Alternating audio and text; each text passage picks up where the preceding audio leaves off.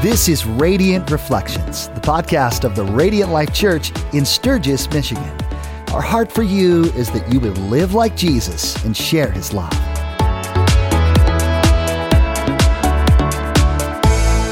Good afternoon. Yeah. It's afternoon.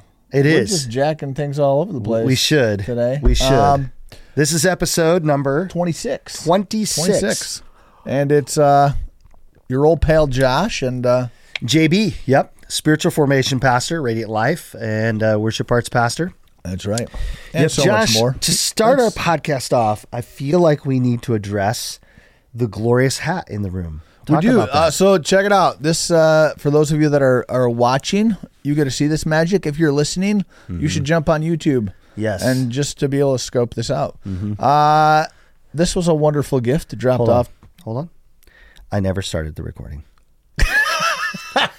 Haley, the audio's rolling. I'm all jacked up. Okay, here we go.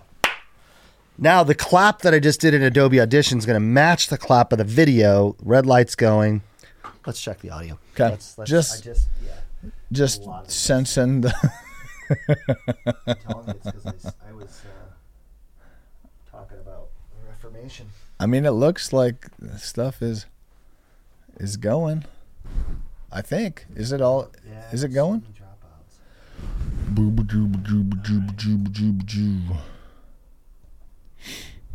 All right. So, yep. Okay. I checked our sample rates. We're matching on the DAW and we're matching on the console. So, all right. We got do our clap one more time. Okay, here we go. Well, hello there. Hello, everybody. It's episode number 26. 26. of Radiant Reflections. You're good buddies.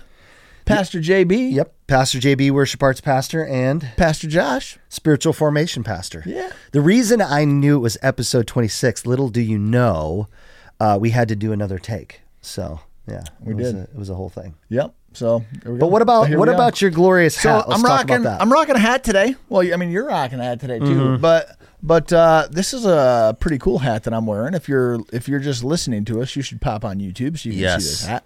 This was a wonderful gift dropped off to my house last Thursday by our very own Caleb Northrup. One of the worship leaders. So he wanted to congratulate me on successfully identifying Yeah. a flavor. Yeah. Granted, I got it by smell more than taste, but I correctly identified the strawberry Okay. in the Strawberry last jam. episode's coffee tasting. You did okay on that one. Let's see how you do this week. Okay, You know what I mean? so- Because I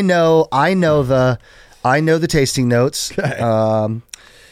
I know what we're drinking. I'm hoping this hat brings me a Yep. little bit of Here we good, go. Good stuff Let's here. see what happens. So where is this from? Like, Yeah, how we can need- you guess if I don't tell you? Gosh, I'm sorry, Josh. You don't have the information you need.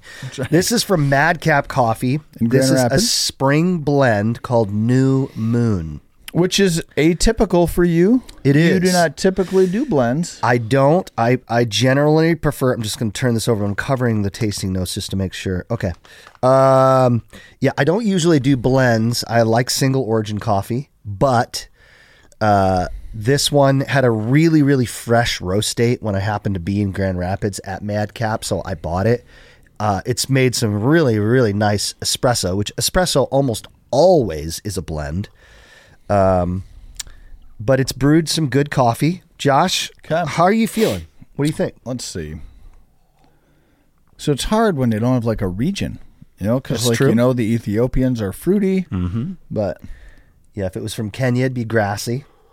Costa Rica, grassy, earthy. which I mean, earthy is a good word for this. Yeah. I don't know, maybe they use one of those, but let me roll it around my tongue a little. Yeah, let it roll off the sides. There's some prominent flavors there for sure, though. Now, it's been a while. Okay. It's been a while since I've had one of these. One more sip there. Okay. Let's get a close-up here. Smelling it? Okay. Good. But I'm gonna go out on a limb here. Okay. I'm gonna go out on a limb All right. and say plum. Plum. Okay. So there's 2 more. Let's see how you do here, Josh. So, plum, the fruit. They're wonderful, by the way. Plums are good. Have you ever had a plum cot? It's like a plum and an apricot blended together. Oh, no, I have not. But I bet They're that really is good. They're really good. That is good, yeah. Okay, so plum. And it's got like a feel. It's got a feel to it. I'm not usually a huge coffee drinker. I'm a tea drinker. Okay. So I think it's got like a little bit of a tea feel. It does. There's a little clarity to it if you look at it even in the cup. All right. Well, there's a lot of kinds of tea. Are we talking like peppermint? No. Mint? It's a little more Earl Grey. It's a little more floral. Okay. I'm gonna go with like a chamomile. Okay. Tea. Okay. All right. There's one more tasting note, Josh. Let's see if your hat has helped you in any way.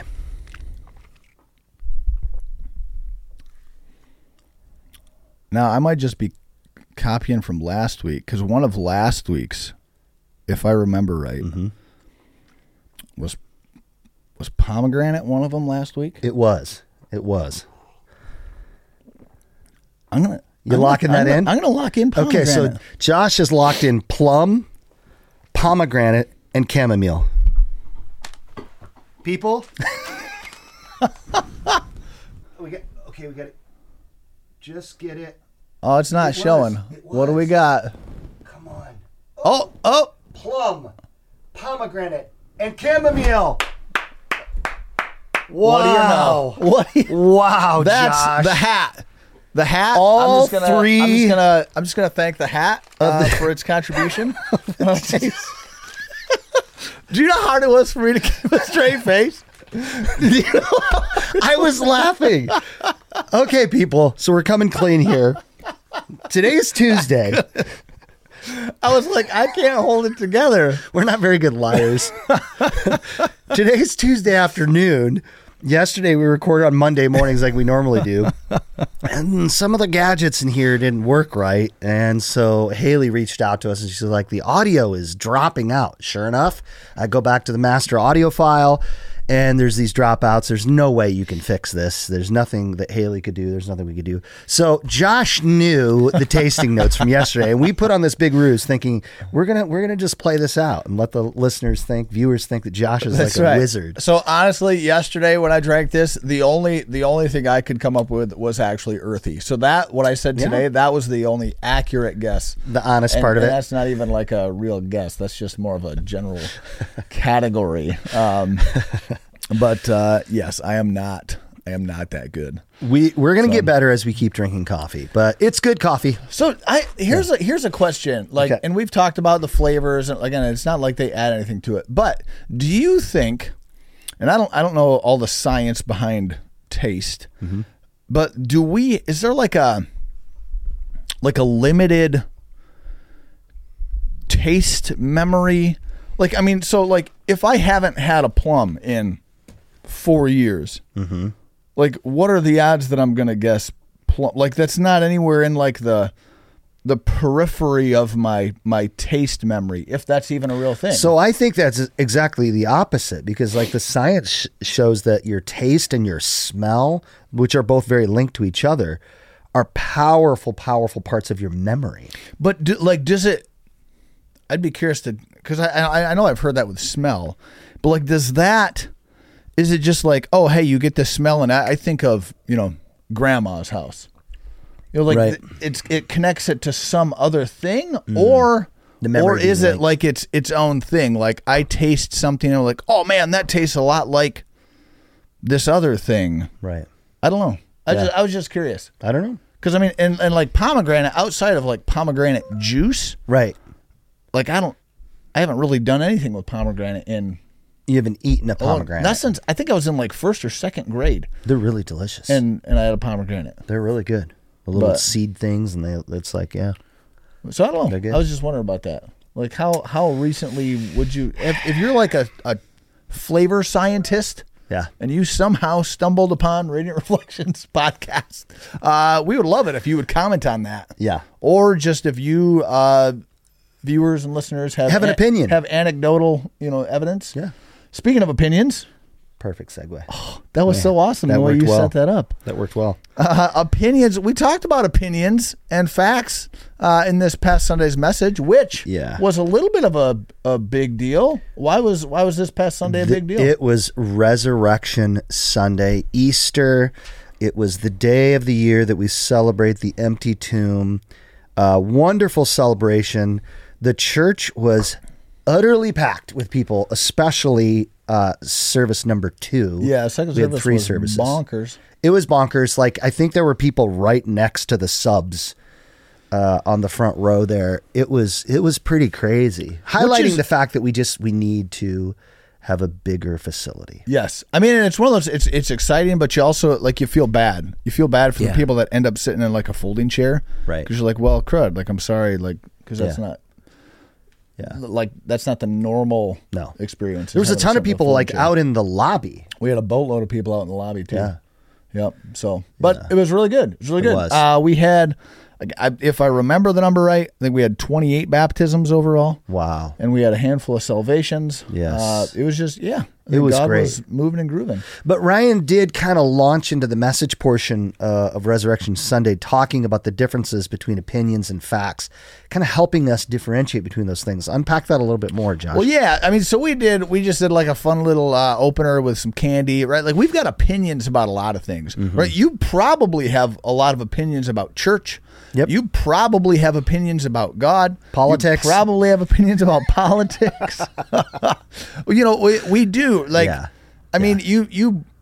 I'm sure there's probably research on this, but I mean, like, you probably have an opinion about just about everything that you've ever experienced. Yeah. The trouble is, sometimes we treat Jesus and Christianity as, oh, well, that's your opinion, right? And particularly with kind of the cultural narrative right now of, well, hey, man, that's your truth. Right. Those are the words. But this is my truth. Right. And it's like, no, like, there is still the truth. Like, there is an objective, absolute standard, but we've lost that a lot in today's culture. Yeah. So, you know, you go to talk about, particularly about the exclusivity of Jesus, which he claimed, right? This isn't us just trying to keep people out. This is Jesus saying, I am the way, the truth, and the life. Yeah. No one comes to the Father except through me. Except through me.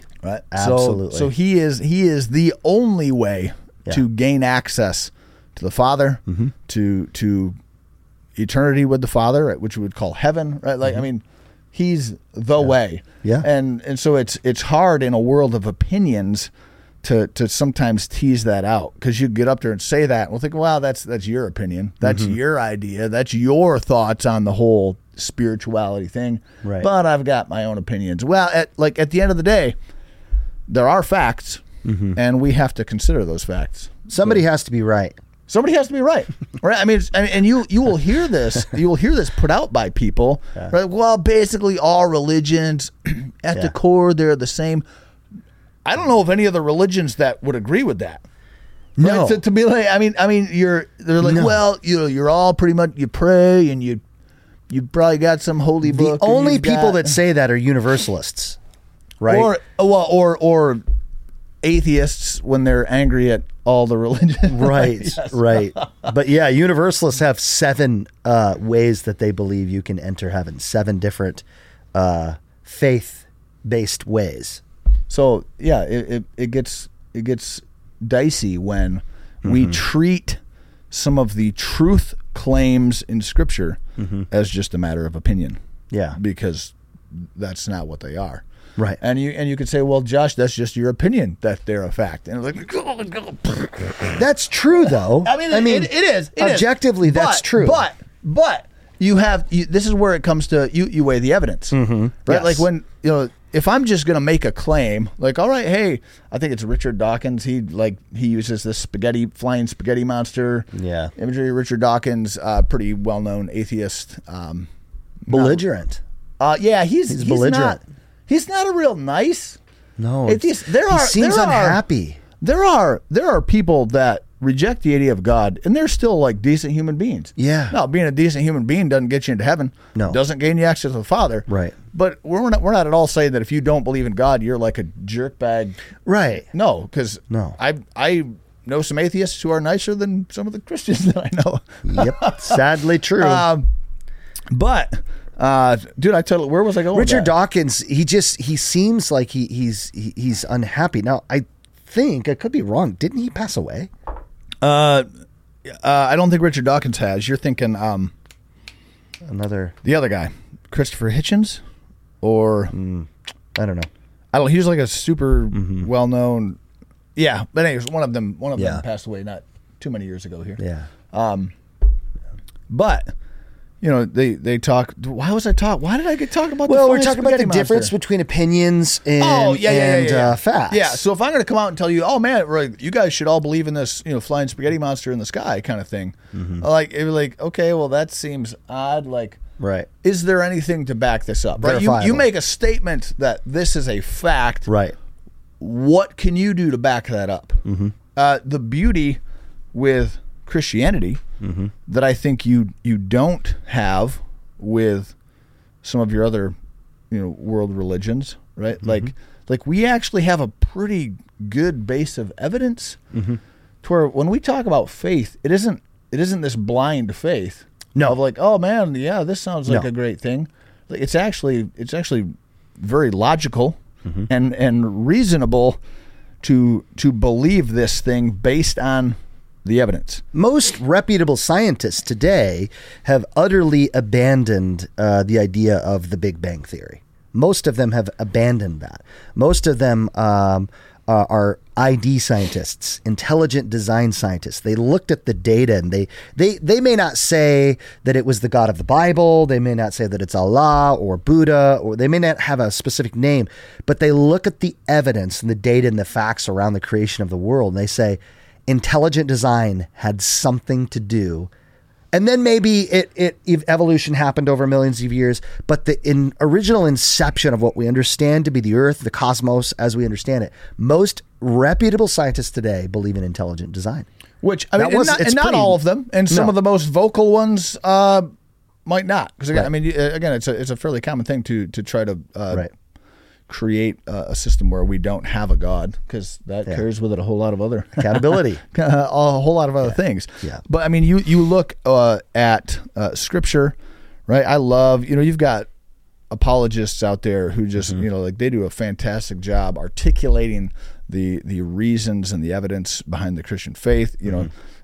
Josh McDowell, you mentioned him. Yes. Lee Strobel, Frank Turek, William Lane Craig. William Lane Craig comes from more of a philosophical standpoint. You've got, I'm drawing a blank on his name. But yeah, you've got, within Christianity, you've got people from the science community, the mathematics community, the philosophical community, like all, really articulating kind of the reasons and the evidence behind the faith, right? Which I would say, and maybe this is an oversimplification, like a lot of our faith actually hinges on the fact of the resurrection. Yes. Right? Because, and Ryan said this in his message Sunday, right? I mean, if Jesus never rose from the dead, right? I mean, he was just another Jewish boy that was born, and he had some people follow him around for a while, and then he died. And a lot of world faiths say that he was a real person, and he was just a good teacher. Yes. Or a prophet, right? Within Islam, they would acknowledge Jesus as a prophet, but they would not say that he's the Son of God, the Savior, any of that stuff. Dude, my brain, like I get going down a trail and I just totally. Well, I think that my brain stops working. No, I think that Ryan's position in setting up those two things, the idea of an opinion versus a fact, and the way that you and Pam, for those that weren't in the room, Josh and Pam got on stage as hosting the service, and they threw out different candies, like who likes this kind of candy. Well, that's, of course, it's all opinion, whether you like chocolate or black licorice or any of those kind of things. If you think that Folgers coffee is good, that's your opinion. It is. It's not good. I mean, I don't know if it's a right opinion. No. Pam and Frank and LaBarba. But also we say about coffee is if it makes you happy, drink it the way it makes you happy. That's really what's important. But I think that the veracity of the faith is really important. And guys like Josh McDowell, particularly with the canon of the scripture, like the second most canonized document on the face of the earth is the Iliad, right? Homer's Iliad. And there's something like several hundred. Comparatively, very few.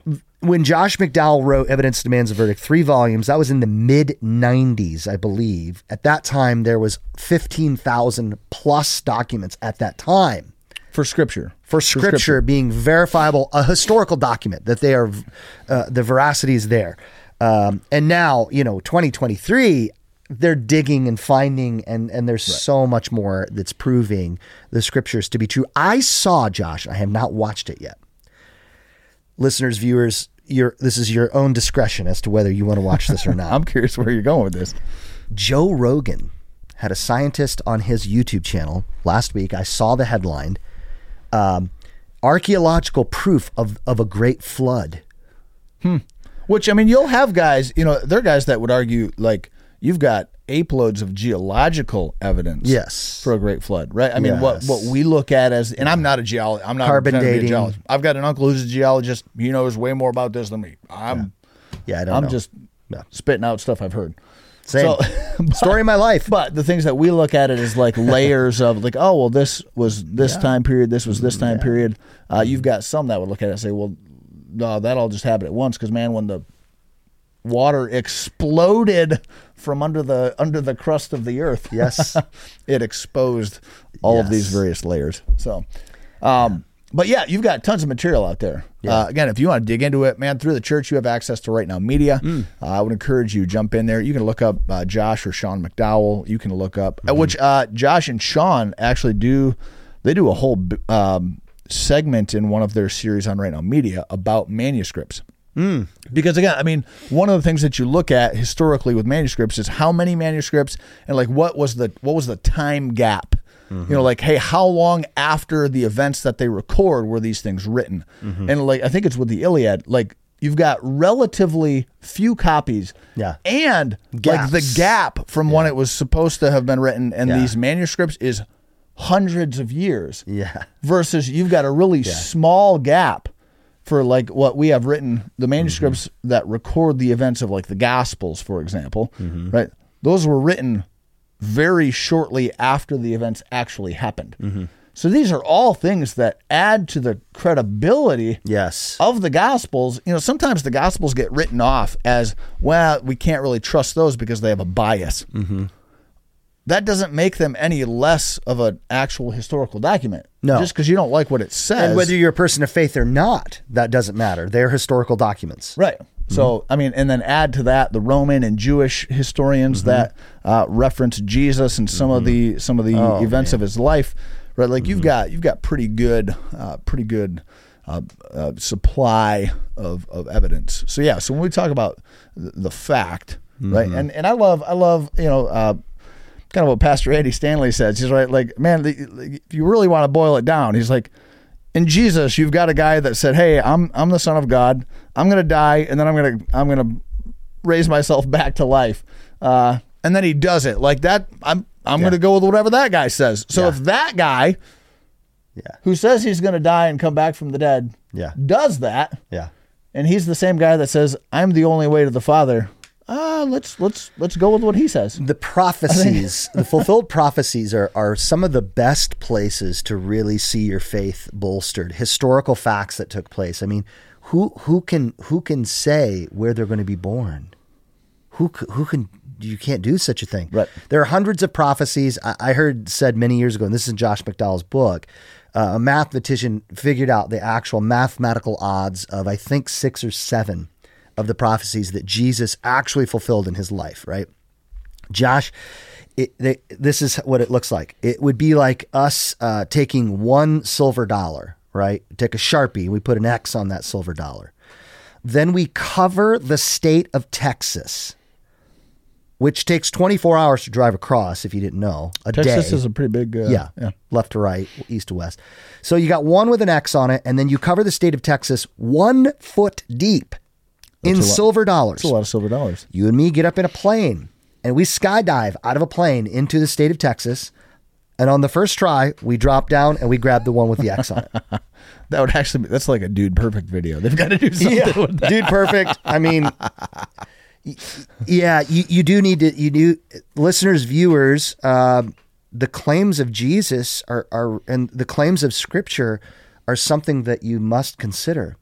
Whether you're a follower of Jesus or not, you need to come to terms with these historical facts. And don't be lazy, right? And this is I would say this to Christians and to those of you that are, if you're an atheist, if you follow, some other faith, but like do the work, like examine the evidence, right? I mean, if you're an atheist, don't just read Richard Dawkins. Sure. Because guess what? You're going to live in an echo chamber of your own philosophy and ideology.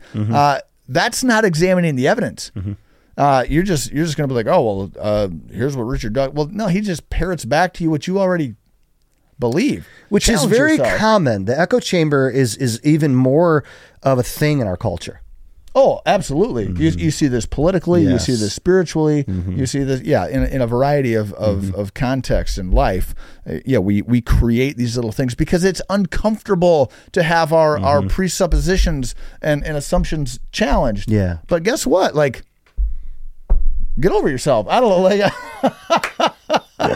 no, I mean, because this is why I say I would say this to people in and out of the faith. Like, do the work. Yeah. Man, maybe you spent the last 50 years of your life in church. You're like, oh, well, this is what I believe. Why do you believe it? Right now, this can play out. I've been doing that. Now, hear me. This can play out and we've seen this recently, kind of in mainstream Christianity, kind of this quote unquote deconstruction movement, where you've got people walking away from the faith. There are elements of that I think are good, not walking away from your faith. But if you're genuinely asking the question, well, hey, here's what I say that I believe. Yes. Well, why do I believe that? Yes. And do I actually live as though that's true? Paul David Tripp is an author, pastor, really shepherd of shepherds. Oh, he's brilliant, and he's got a phenomenal mustache.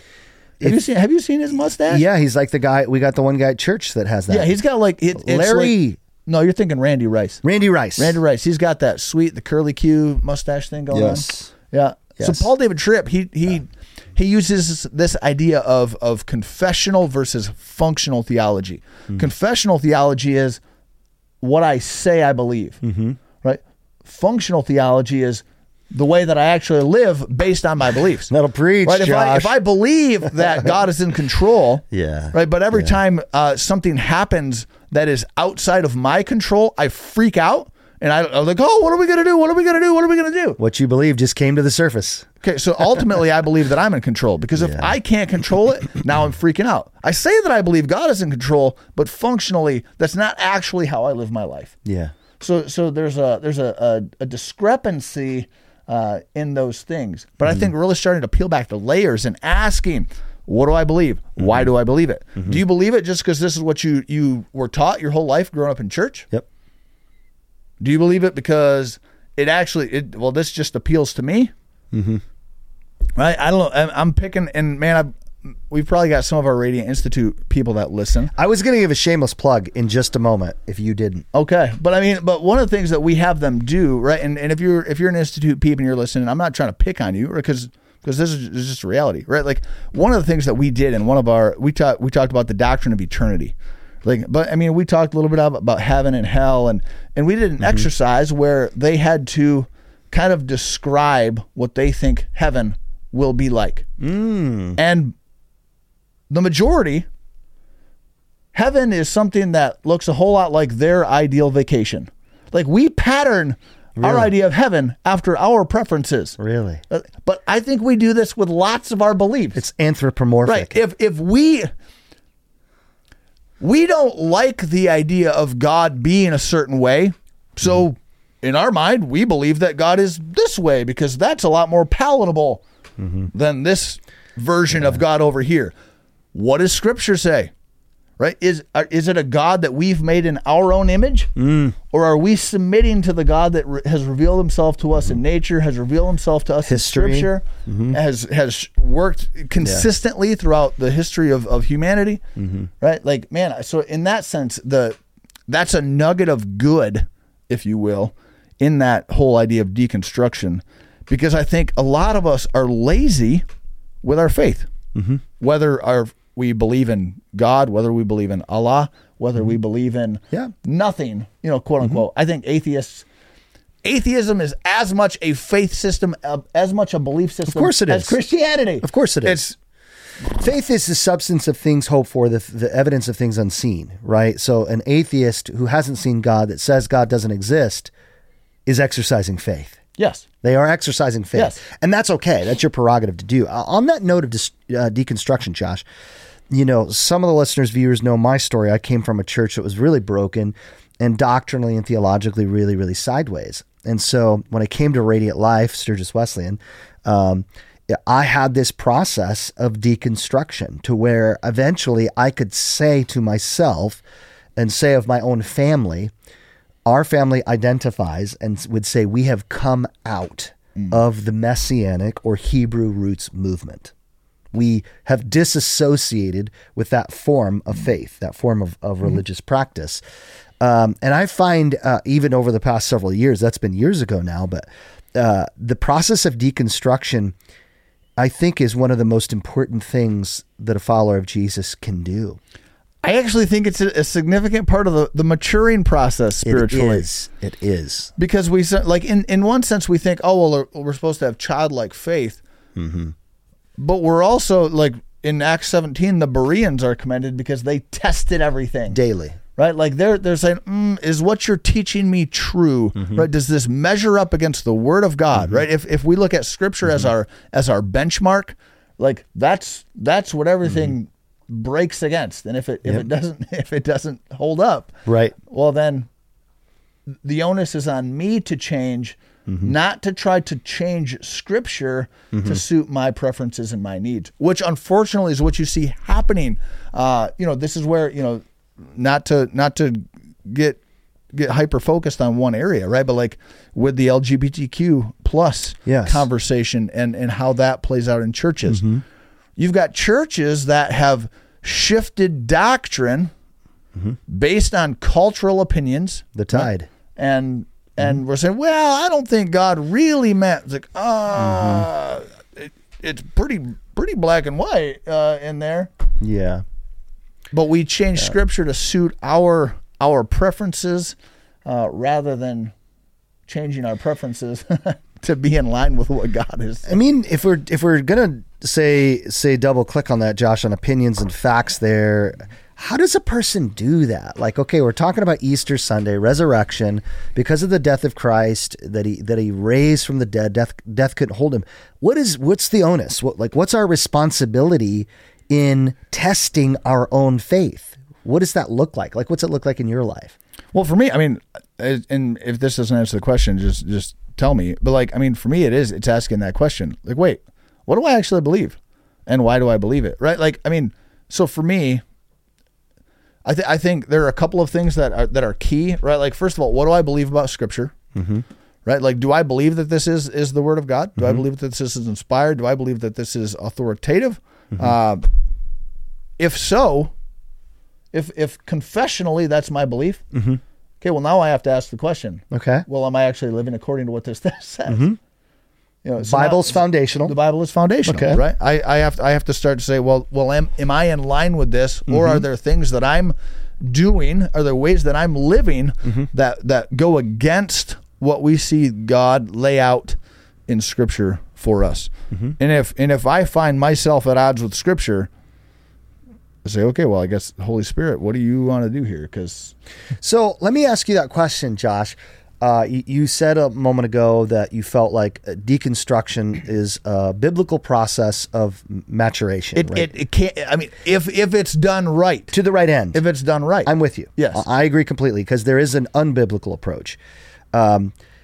If you would be transparent and you would be bold, let's say in the last 2 years of your life, what's an area in your life where through that maturing process, you've double clicked on it and you're like, wait a minute, I've always thought this, but now as I read Scripture and I think about the practices, my own disciplines, my own experience in the faith as a follower of Jesus in the context of community, what is something small or big that you feel like God has shifted your thinking shifted. So I mean, one of them, and I've probably been on like kind of a pendulum over the course of my life, but I think one of the things in the last couple of years is when we talk about the sovereignty of God.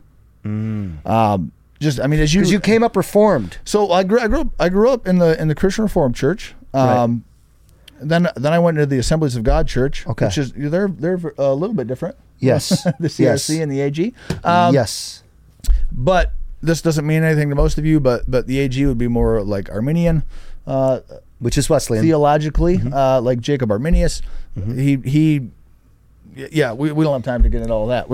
Come to the Institute. Y'all need to get involved. If you I was involved in I'm involved in a cohort right now that meets once a month on Tuesdays.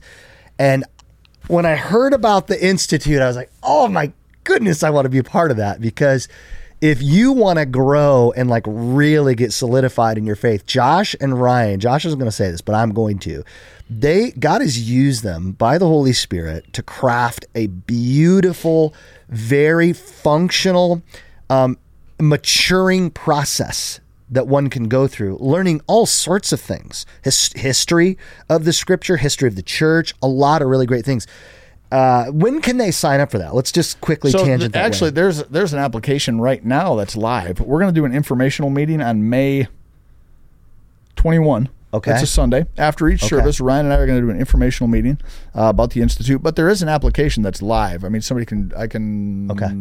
When's the next one start? If you've applied? So our next round will start in September. So September 12 of 2023. And that starts the first seminar or 9-month semester. Overall, it's a 9-month. So we run 2 12-week semesters and then an 8-week semester. So we talk about the biblical story. We teach how to read Scripture in context. We look at the overall narrative of Scripture because we would suggest that from Genesis to Revelation is one story, which is part of what makes it so awesome. You know, over 1,500 years, you've got 40 some authors, and they're not Google searching each other, but they cross-referencing Wikipedia. They consistently point to the same thing.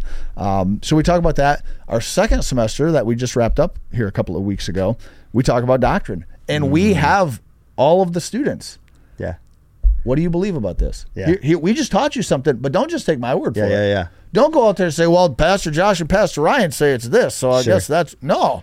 Be a Berean. Yeah. Test everything. Yeah. Don't. I could be lying to you. Sure. I mean, I'm not trying. Well, each person also, I believe, does have an expression of faith. Like I love what you said about the scriptures. Like for you, this is 100% foundational, and then you spoke of the sovereignty of God, but there is some space for us to understand and see things slightly differently in some areas. Yes, and I think, and I love that you guys present it that way. And I think that we would do well to broaden our perspective. Come on, because the problem is like if we only, it goes back to what we were talking about a few minutes ago about the echo chamber, right? If I grow up in a system that only teaches based on the ideas of Jacob Arminius, and I never am exposed to like, hey, well, what did John Calvin have to say? Like I'm limiting my options to just this one guy. Yeah. Like, and his interpretation of Scripture. Yeah.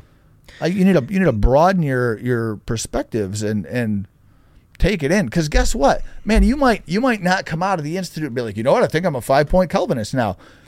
but I mean, like John Calvin was a really smart dude. Yes. And he based his stuff on Scripture. What he believed it said. He wasn't like, you know what? Let's just come up with something totally crazy. Turn to the Book of Spartacus and let's see if we can get anybody to buy into this. No, like it's solid, very rooted in Scripture. I mean, you read Arminian too. Yeah. Well, Josh, so you said sovereignty is something, just your perceptions of sovereignty. Coming up, AG, being Reformed. Talk a little bit more about that. What changed in your heart and in your praxis surrounding sovereignty? So this gets back to actually what I was kind of talking about when I initially brought up functional and confessional. That was partially me, right? Because I like to be able to control things, right? Like when things are not in my control, that makes me a little more nervous. So for me, I really liked a more Arminian view of the sovereignty of God, where I have a lot more say. And I can now. I mean, I'm not saying that we don't have free will, right? I mean, yeah. There's a tension there. This would be a long podcast if we went there. It's somewhere in the middle. But I really like this free will because that meant it's more in my control. The more I read scripture, and that's why I say I'm like, okay, there are times where God is pretty much just in control. He's picking. He's choosing. He's like, no, he's electing. This is what's going to happen. Boom. Yeah. And then that happens. Yes. So, I mean, so that's where, again, you have to kind of wrestle and be like, well, wait, do I accept that, or do I try to like rationalize that? Well, really it was, he was doing this other thing because, or do I read scripture and say, okay, well, at least sometimes God just does what God wants to do. Yeah, King of the universe. And can I be okay with that? Can I be okay not having nearly? Because here's the deal: the older I get, the more I realize things are not. There's very little that I can actually control. Sovereignty it grows as you grow older. I would agree. I would agree with that. Yes. And your focus and desire and I would say mindset. Have you turned 40? Yeah, you did. I will be. Yeah. October I'll turn 40. Yeah. So Josh, you got a big birthday coming up. But when you hit that 40-ish mark, you do begin thinking, and sovereignty does come to the surface in the second half of life. Yeah, because it's just, again, that realization, like, I'm not nearly as in control of things as I thought I was. I'm not nearly as in control of things as I would like to be. Am I going to be able to trust God? Right. And for me, sometimes some of the things that really led to that was like I would have moments of fear or anxiety over things, and just that whisper of God said, "Hey, like I've got this. I've got this." Why sovereignty became a comfort? Yes, which I will say this. Wow, that was always something of like. After shifting away from kind of like the Reformed camp and being in some of these other, swimming in some of these other ponds, like I was always, and I've maybe mentioned this on the podcast before, like I was always jealous of the level of peace and comfort my grandpa Jolman found in the sovereignty of God. In the sense, I remember as a 17-year-old kid, first time I was going to fly ever, right? I'm over talking to my grandma Jolman, and my grandpa says, "Oh, like, how are you excited to fly?" I'm like, "No, Grandpa, like, I'm nervous." He's like, "Well, why are you nervous?" And he says, and I'm like, "Well, Grandpa, what if the plane crashes?" Like, I'm 17 years old. There's a lot of stuff I wanted. What if it does? Well, and he said, why does that make you nervous? He says, doesn't matter if you're on an airplane or if you're at home in a rocking chair. Like, if this is the time God is going to take you, that's the time He's going to take you. I mean, so for him. Like this idea that, man, ultimately God holds everything in His hand. He, at least in my perception, he found great comfort in that. And as I walked through seasons in life where I was, because by nature, we've talked about this before, I'm a 6 on the Enneagram. I'm fear driven, right? Like that was, I was jealous of that. I'm like, man, I want that level of comfort in God's ability to control things. Not in the sense that I'm like, well, hey, I'm just not going to do anything. I'm just going to let God take care of everything. Right. Because we're still called to be active participants in our faith. Yeah. But I don't. That was kind of long-winded. Did I even answer your question? You did. Okay. I just was interested in having listeners and viewers hear how something that was a fact in your life as a Christian maybe changed towards being your strong opinion. Because I do think a lot of times in the faith, we do close ourselves off from practices and things that God, and I'm speaking within the Christian faith. Hear me when I say this. The first time we recorded this, we used the term heterodoxical, which is a term that is used to say Christianity and can be part of your faith. I like to use the term heterodoxical in gleaning from different Christian faith practices as a way to inform my walk with God. There was a time I can confess this. There was a time early in my Christian life, late 90s, early 2000s, Josh, I didn't even think Catholic people could be saved. I didn't even think they were Christians. Which is I thought that they would have to become Protestants in order to get to heaven, because of some of the things, the traditions that I saw in the Catholic faith that I couldn't come to terms. I couldn't reconcile with what I was reading in the Bible as a 20-something Bible college student, like I knew anything. Fast forward 24 years that I've walked with Jesus, I could see that there are so many beautiful brothers and sisters in Christ, and priests particularly, that God has used to further my faith in Jesus. What I call myself, no, I'm obviously not Catholic. I work and minister at a Wesleyan church. But just that openness, what was a fact, like this rigid, like stone cold controlled thing that I would get, red in the face to tell you about, has, man, with age and sovereignty, there's a softening that happens in your life where you begin to say, I just don't know as much. Yeah, there are far fewer hills that I will die on now than if you rewind 20 years. Yeah. Oh man, I thought I had everything figured out. Yeah. Like, oh nope, this is what God says. Y'all are wrong if you don't think this. Like, I mean, I would die on just about every hill. I know. Same. I'd go down fighting. Yep. That number has dwindled to very few things. Yes. I mean, substantially reduced those things. And I find myself getting in those conversations with people where they've got this particular hill that they want to stand on. I'll give you an example. So our company, His Productions, we produce content. And we had a particular client who was really like medical doctor, actually, producing a podcast for this medical doctor, but a person of faith and charismatic faith. Like really, really serious about COVID, and like Christians can't get COVID, and like, if you have faith, you don't need a vaccine and all. I mean, whatever your opinions are about the vaccine or whether you should get it or not, that's not the conversation. Do your research. Don't just buy the government's opinion. Don't just listen to anybody else. Yes. Like, do the research. But this person was really but then they would say, but if you can get it, if you think you should. So they kept going back and forth. Then this person in the charismatic world, the gift of tongues, in the middle of their teaching would just burst out into tongues. So for my persuasion in the scriptures, I believe there's an interpretation required. Paul I believe that. Yes. And I believe all things to be done in decency and order. So I'm talking with our producer, like we've got a video producer on our staff, and this is like, he's losing peace with God. And I keep coming back to him. He's like, hey, should we keep producing this content? I'm like, none of those things are deal breakers to me, because they're not questioning the person and nature of Jesus. Right. They're not very intelligent things, like to say that you don't need a vaccine or you should or shouldn't get it, I think is an unintelligent approach. It's an approach that you should not be doing. You should allow the Lord by His Holy Spirit and people talking to their own medical doctors make their own choices for their own bodies to do what they think they should do. So I don't think it's a smart thing, but does it question the gospel of Jesus Christ? No, it doesn't. No. There was a time, Josh, I would have called that person and be like, we are not producing your show. Kick rocks. Forget you. Blah, blah, blah, blah, blah, blah, blah, blah, blah. And just vented every single thing that I thought that they needed to hear about what I thought. And I just kept pushing it back on our producers. I'm not going to choose this for you. You need to let the peace of God rule and reign in your heart. This must be the barometer. And if you are losing peace about putting your hands to this content, then there's way more important things than money in our lives.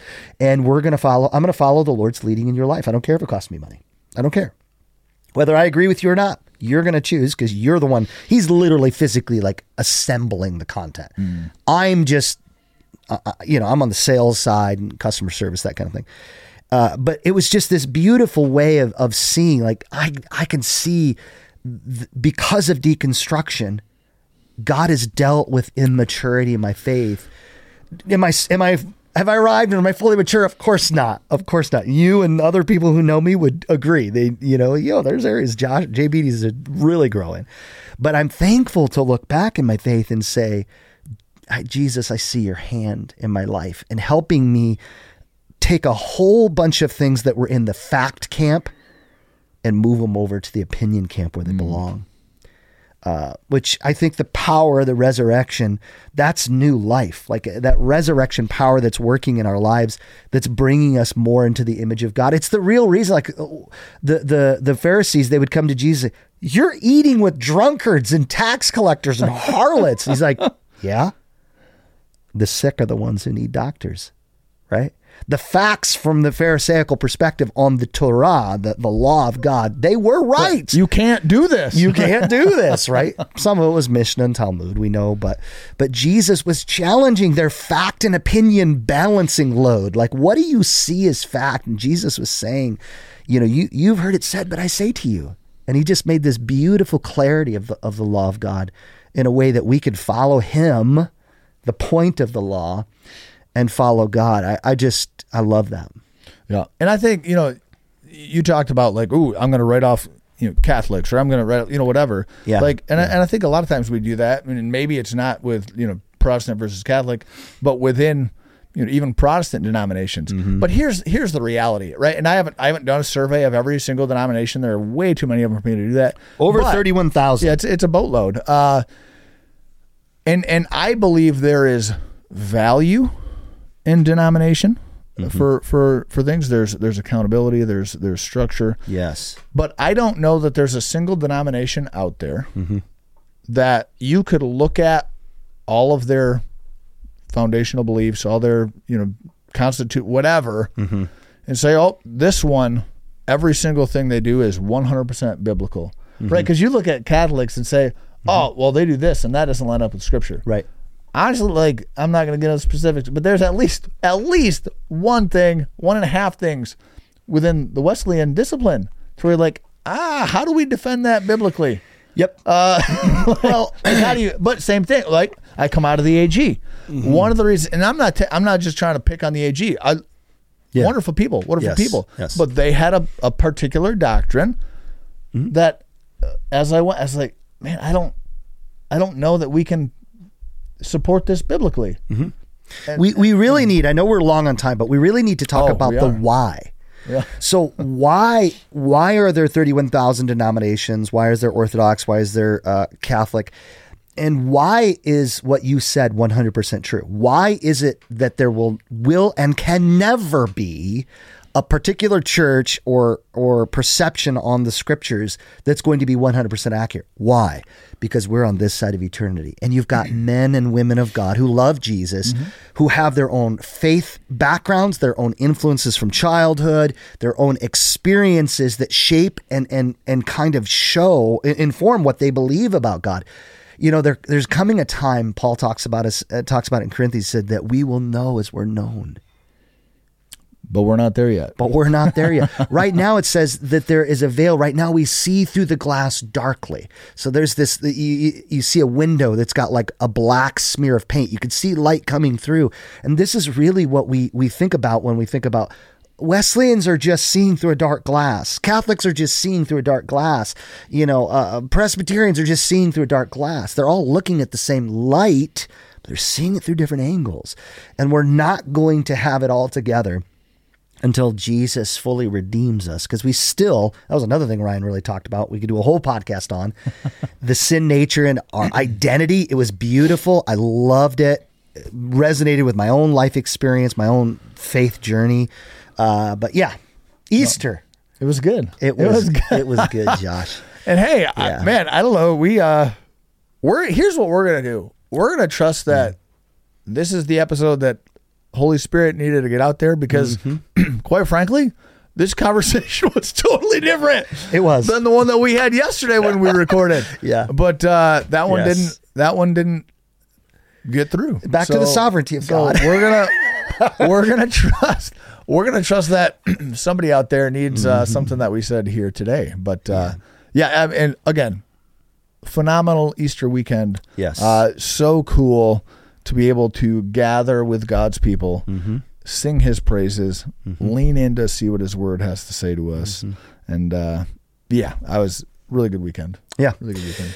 One big last order of business that we really need to talk about is we are at like 760 subscribers now on the YouTube channel. Our goal, as you remember, was 750. We've reached that goal, surpassed it. And so the coffee event is live now. There's a sign up right now at the radiantlife.church/events, or just click on events and you can register. It is a registered event. We need to know how much coffee, how many things to machines to bring. Yeah, your token, the things we're going to send you away with. We've got a gift we want to give everybody. So that's going to happen on Saturday, May 13th in the lobby of the worship center, the lobby at Radiant Life Church. We want you to register. We are going to have a cutoff. It's going to be the end of the month of April. Yeah, so we need a couple weeks. April 30 at 11:30 p.m. That's your last chance. Yes. So jump in there. I'm sure Haley can throw a link in the description of this video on YouTube. But just get signed up. Let us know who's coming and how many you're bringing with you. Yeah. And it'll be good. So May 13, 10 a.m. to 11:30 a.m.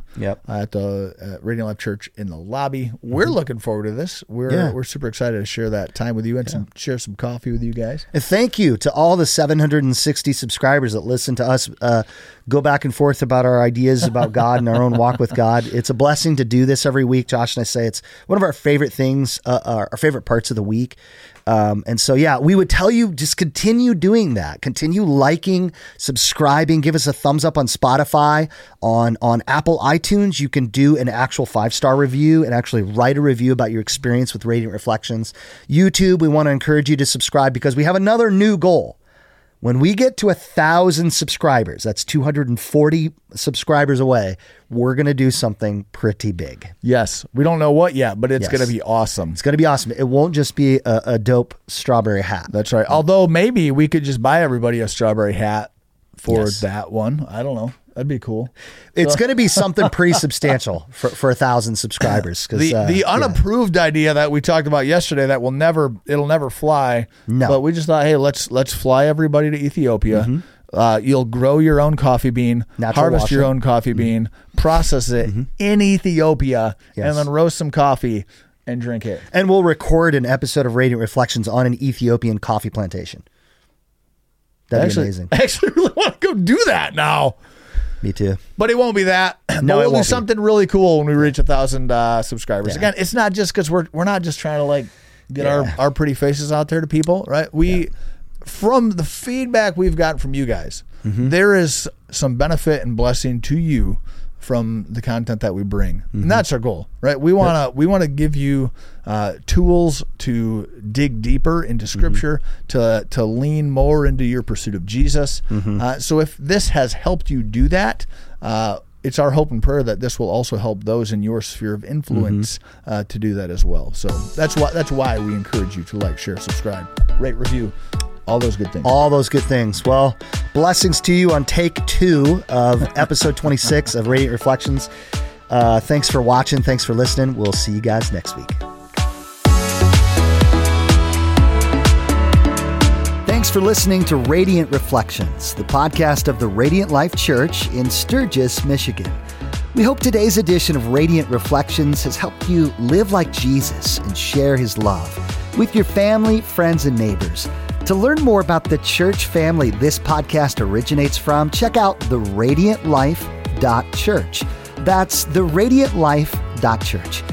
Maybe you have some questions after listening today. We'd love to hear from you. Send an email to podcast@theradiantlife.church. That's podcast@theradiantlife.church. Don't forget to subscribe to the Radiant Reflections podcast. When you subscribe, you'll always have the latest content delivered right to your phone from the Radiant Life Church.